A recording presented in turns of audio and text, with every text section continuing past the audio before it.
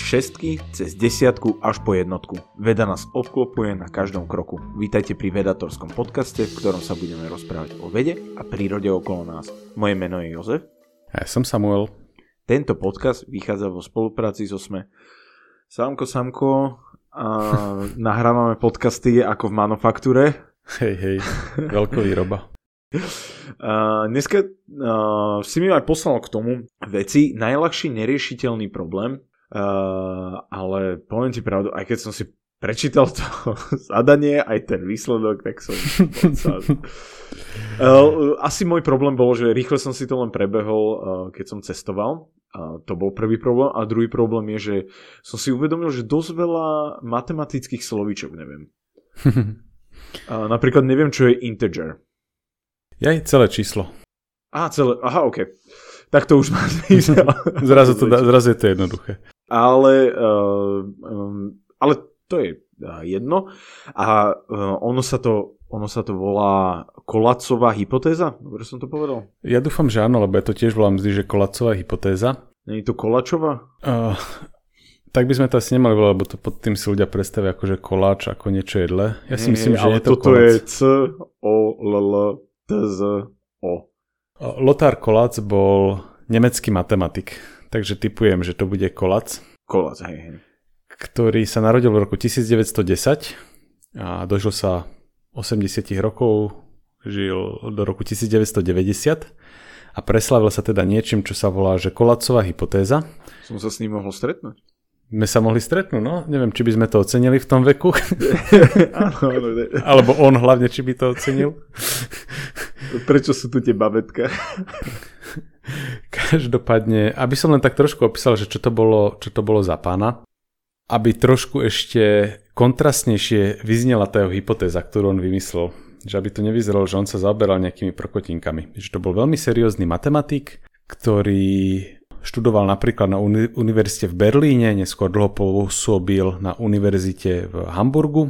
To je vlastne, len aby som pripomenul, neviem, či si pamätáte z Emily Noether alebo Einsteinov, ako sme sa rozprávali, Nemecko malo proste až monopol na techniku, vedu a tak proste, že to bola taká svetová veľmoc vtedy, ako je teraz, no, možno už nie USA, ale celkovo tu nemali konkurenta.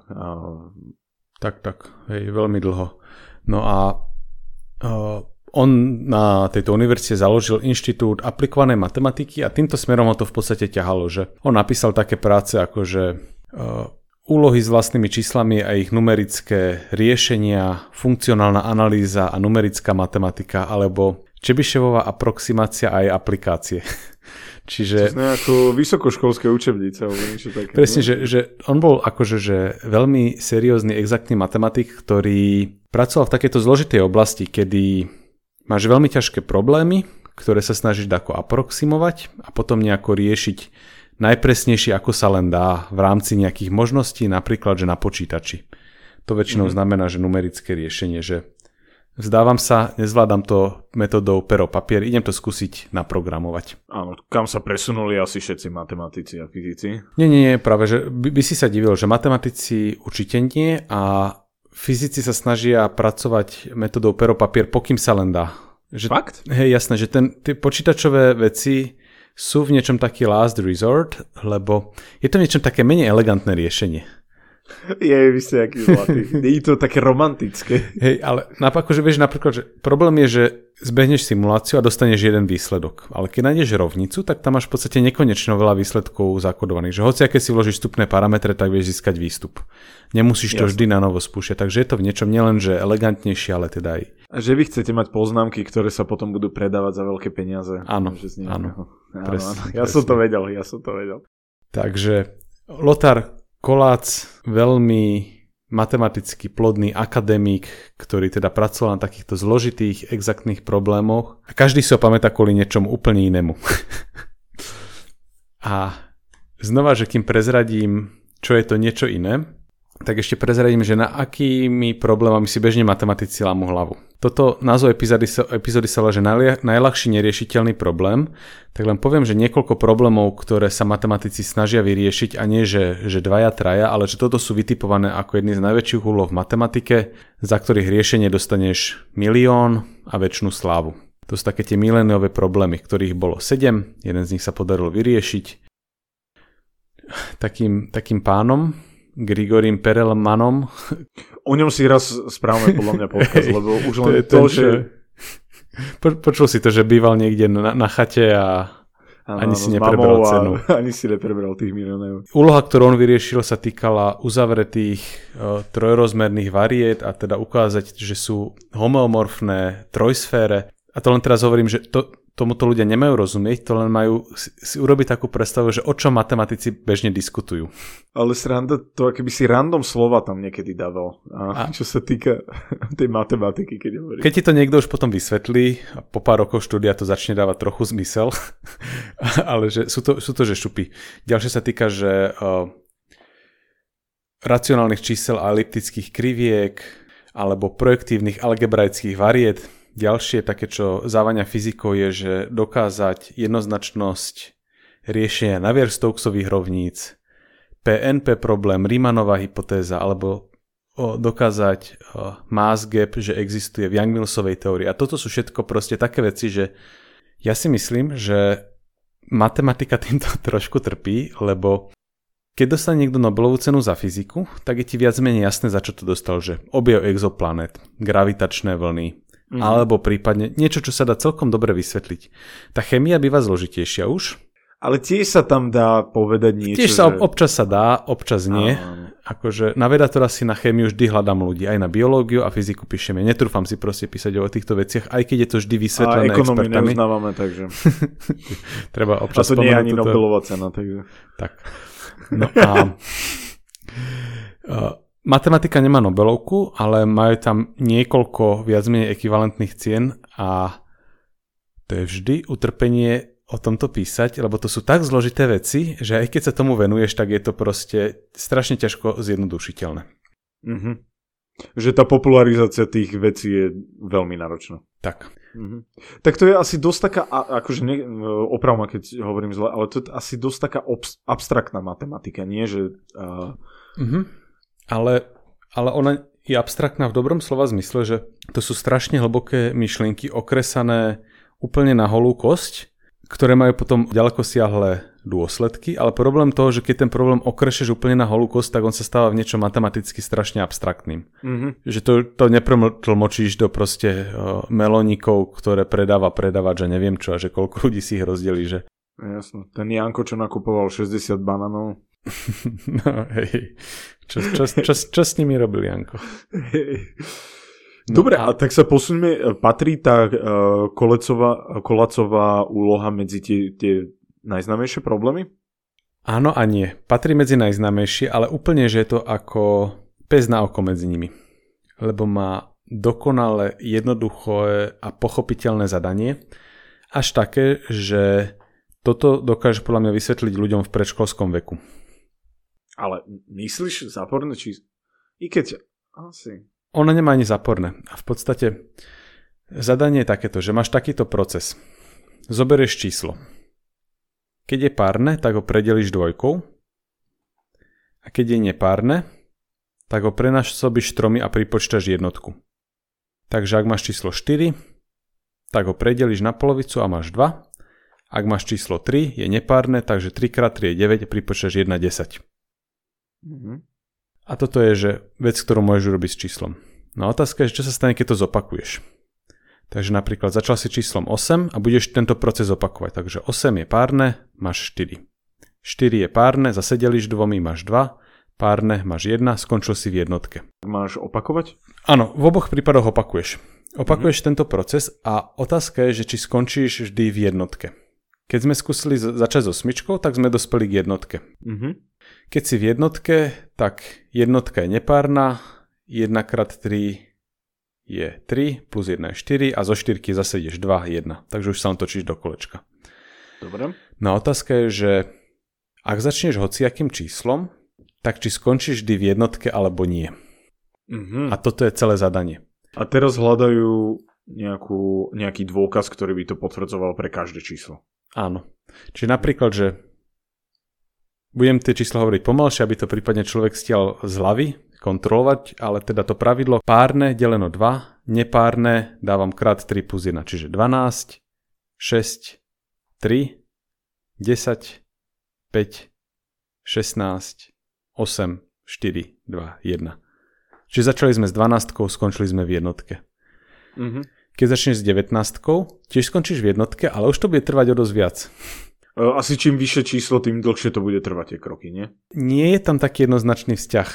Napríklad, že sú čísla, z ktorých veľmi skoro padneš do tej jednotky. Napríklad, keď máš mocniny dvojky. Dajme tomu, z 32 ideš na 16, 8, 4, 2, 1, vybavené. Ale z 27 si urobíš úlet až po 9232, kým sa do tej jednotky vrátiš. Wow. Šialenú zájištku si spravíš, 111 krokov to má, kým z 27 spadneš do jednotky. Aha, tak to je dosť veľký rozdiel proti 32. Ale dojdeš tam. Dobre, a zistili nejaké číslo? Asi nie, že ktoré sa nerovná tej jednotke? Zatiaľ takéto číslo nenašli. A overilo sa to po 20-ciferné čísla. Akože išli, že jednotku, dvojku... Áno. 20, páne Bože. A to by si povedal, že sedí to všade po 20-ciferné čísla. To by v tom čert bol zakopaný, aby to nefungovalo vždy. A pri 31-cifernom čísle? Keď toto by si trúfal povedať na hociakom matematickom seminári, tak by hneď vystrelili všetky ruky a všetci by začali vykrikovať, že a čo poliohypotéza, u ktorej je dokázané, že ona sedí, až kým neprídeš k 361-cifernému číslu a tam prvýkrát zlyhá. Takže majú už vlastne... Nerobil to niekto systematicky, ale je dokázané, že keď dojdeš takémuto číslu, tak tam bude existovať protipríklad. Ale to nemá nič spolu. Nie, to je iná, ale je to krásny príklad toho, že ty môžeš overiť, že niečo platí pre číslo 1, 2, 3, 4. Ale nemôže sa spoliehať, že to platí pre všetky čísla. Áno. Hoci aké číslo skúsiš, stále si bližšie k nule ako k nekonečnu. No a len taká malá chutnávka, že toto nie je triviálna vec, že takéto niečo platí. Napríklad, ak by si povedal, že môžeme používať aj záporné čísla, tak pri záporných číslach vieme, že sa vieš veľmi ľahko nedostať k jednotke. Napríklad, keď začneš s minus jednotkou, tak skočíš do minus dvojky, z nej do minus jednotky a máš vybavené. Vznikne taký cyklus, ktorý sa točí do kolečka a nikdy nepríde do jednotky. A to vieme na 100%, že nepríde nikdy? Áno, a to, no lebo minus 1, odtiaľ ideš do minus 2, odtiaľ zase do minus 1, zase do minus 2, do nekonečne sa točí takto. Je veľa záporných čísel, pri ktorých toto vieš nájsť a otázka je, že či existuje takéto kladné číslo, kde sa začneš točiť do kolečka. Dajme tomu, že by si začal 73, prejdeš 15 čísel a zase si 73 bez toho, aby si sa vrátil do jednotky. A vieš, že znova budeš robiť proste kolečko z tej 73. Takže otázka je vlastne, že či tento Collatov predpis vytvára nejaký uzavretý cyklus, ktorý nevedie do jednotky. Žiaden sa taký zatiaľ nepodarilo nájsť. Až tak, že Paul Erdős, ktorý bol jeden z najväčších žijúcich matematikov, či už minulého storočia, alebo mnohí hovoria, že vôbec, povedal, že matematika ešte nie je pripravená na takýto problém. Ako to myslel, že nemyslú na to prostriedky, alebo? Nie, že my sme zvyknutí riešiť nejaké typy úloh v matematike, na ktoré už máme vyvinutý formalizmus, ale že toto je proste celkom iné monštrum. Že ono to vyzerá nevinne, to zadanie je brutálne jednoduché. Hovorím, že naozaj, že toto sa dá vysvetliť podľa mňa v predškolskom veku, keď si to človek sa s tým trošku hrajka, ale nájsť spôsob, ako by si dokázal, že takýto predpis nevedie k uzavretému cyklu, je prakticky podľa neho nemožné s matematikou, ktorú máme k dispozícii. A dokonca, aby ukázal, že to myslí vážne, tak ponúkol $500 niekomu za to, že túto úlohu vyrieši. 500? $500 zaplatí asi mikrosekundu na takom super počítači, ale tak teda v čase, kedy on toto vyhlásil, tak to bolo asi trošku viacej peňazí. Ale teda Paul Erdős, ktorý, mimochodom, že on fungoval tak, že chodil po rôznych univerzitách, tam si vypočul, na akých úlohách ľudia pracujú, všetkých pobohol vyriešiť a išiel niekam ďalej. a pracoval v takom tempe, že to nikto s ním nedokázal zvládať a toto označil za taký problém, že do tohto sa matematika nemá ani púšťať momentálne, že na toto proste nemáme. že od toho stojte ďalej. Pritom tie ostatné problémy, ktoré znejú oveľa zložitejšie a naozaj zložitejšie v niečom sú, tak sa v princípe verí, že by mnohé z nich mohli byť dokázateľné. Nie všetky.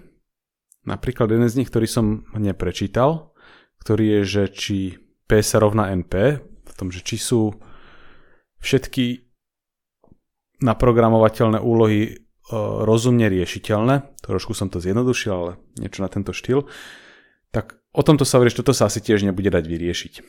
Čiže aj z tých milenových problémov, že niektoré sú neriešiteľné, niektoré hej, ale o tejto úplne jednoduchej úlohe Paul Erdős prehlásil, že je podľa neho neriešiteľná. Alebo teda, že matematika nie je pripravená na takéto úlohy a že musíme objaviť nejakú ako keby inú, nechcem povedať, že inú matematiku, je to tá istá matematika, ako keby nové odvetvie matematiky, to je asi najlepšie, ako to opísať. Mm-hmm. A je to zaujímavé aj v tom, že vlastne to matematikom trošku nastavuje zrkadlo v tom, že aké úlohy si vlastne majú trúfať riešiť. Lebo iný veľký žijúci matematik, Terence Tao, sa zaoberal tým, že vlastne či má zmysel, aby matematici trávili život riešením úloh, ktoré asi nedokážeme vyriešiť. A dokonca nielenže vyriešiť, ale ani sa v nej ako významne pohnúť dopredu, kým nemáme ten lepší alebo iný formalizmus. A on teda, že on venoval pár dní svojho času riešeniu tejto úlohy, nevyriešil ju, ale urobil akože nejaký malinký čiastkový progres v zjednodušenej úlohe. A vlastne je to také memento v tom, alebo že táto úloha je veľmi slávna, kvôli tomu, že má ľahké zadanie a tým pádom kopa matematikov si povieš, no tak to by v tom čert bolo zakopané, aby sa toto nedalo vyriešiť a potom trávia celý život tým a nevyriešia to. Takže toto musí sa dať.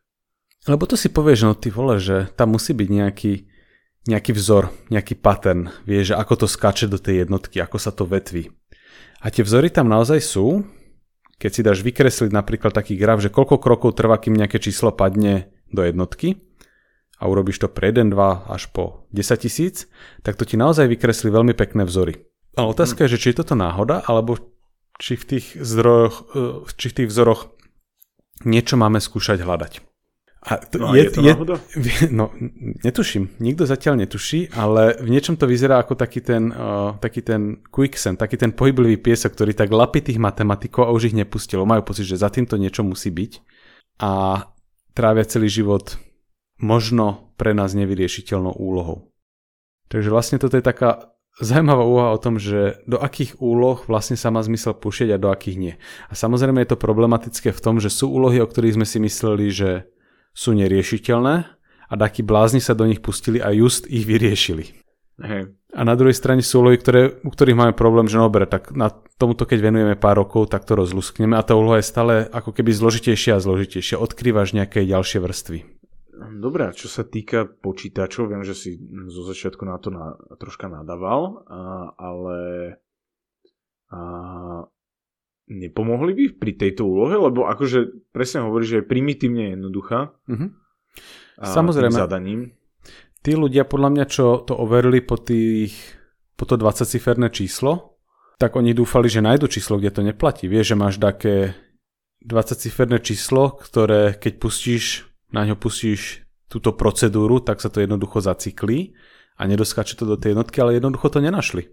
A potom je otázka, že no tak ak to skončí pri 10 na 300, alebo 10 na 500, alebo 10 na milióntu, tak to nikdy na počítači nezistíš.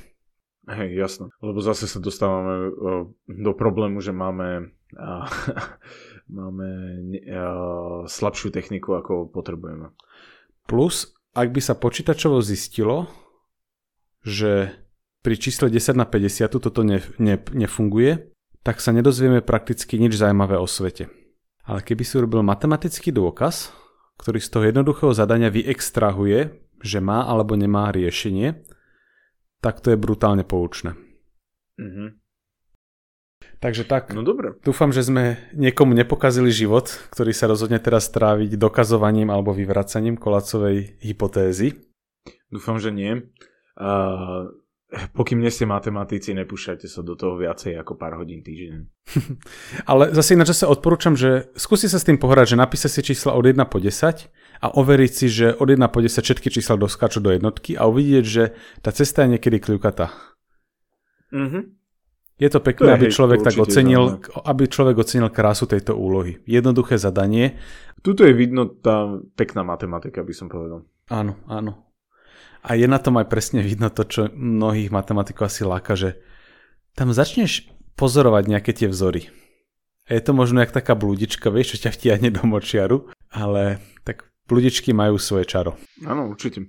Veď preto za nimi ľudia idú do toho močiaru. Tak, presne. Dobre, tak máš ešte niečo, Samko?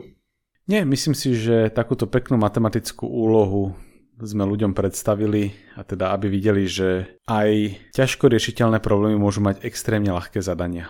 Dobre, tak dneska sme sa rozprávali o Kolasovej úlohe, by som to tak mohol nazvať, alebo probléme. Probléme, hypotéze, no. Že či, Samko ako vám vysvetlil to zadanie, či vieme dostať iné číslo ako jednotku a zatiaľ sme sa dozvedeli, že pri 20 ciferných číslach vždy nám došla len jednotka. Takže možno sme na dobrej stope, ale matematici majú aj skúsenosť s takým, že im to neplatilo.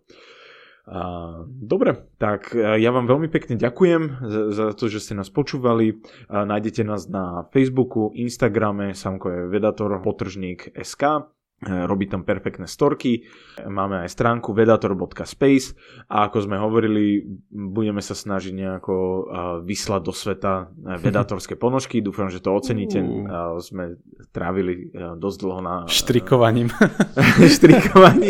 a na motíve, ktoré sme tam dali. Hlavne chalani, ktorí nám s tým pomáhali, úplne krásne to vymysleli. Ďakujeme, presne tak, výborne to spravili. Bez nich by sme mali čierne ponožky, čisté čierne ponožky. A v nich dieru, bum. Vedatorská diera. Tak pekný ešte deň a ďakujeme veľmi, že nás podporujete na Patreone cez kúpu ponožiek alebo hrnčekov, ešte ich máme pár. Majte sa. Majte sa pekne.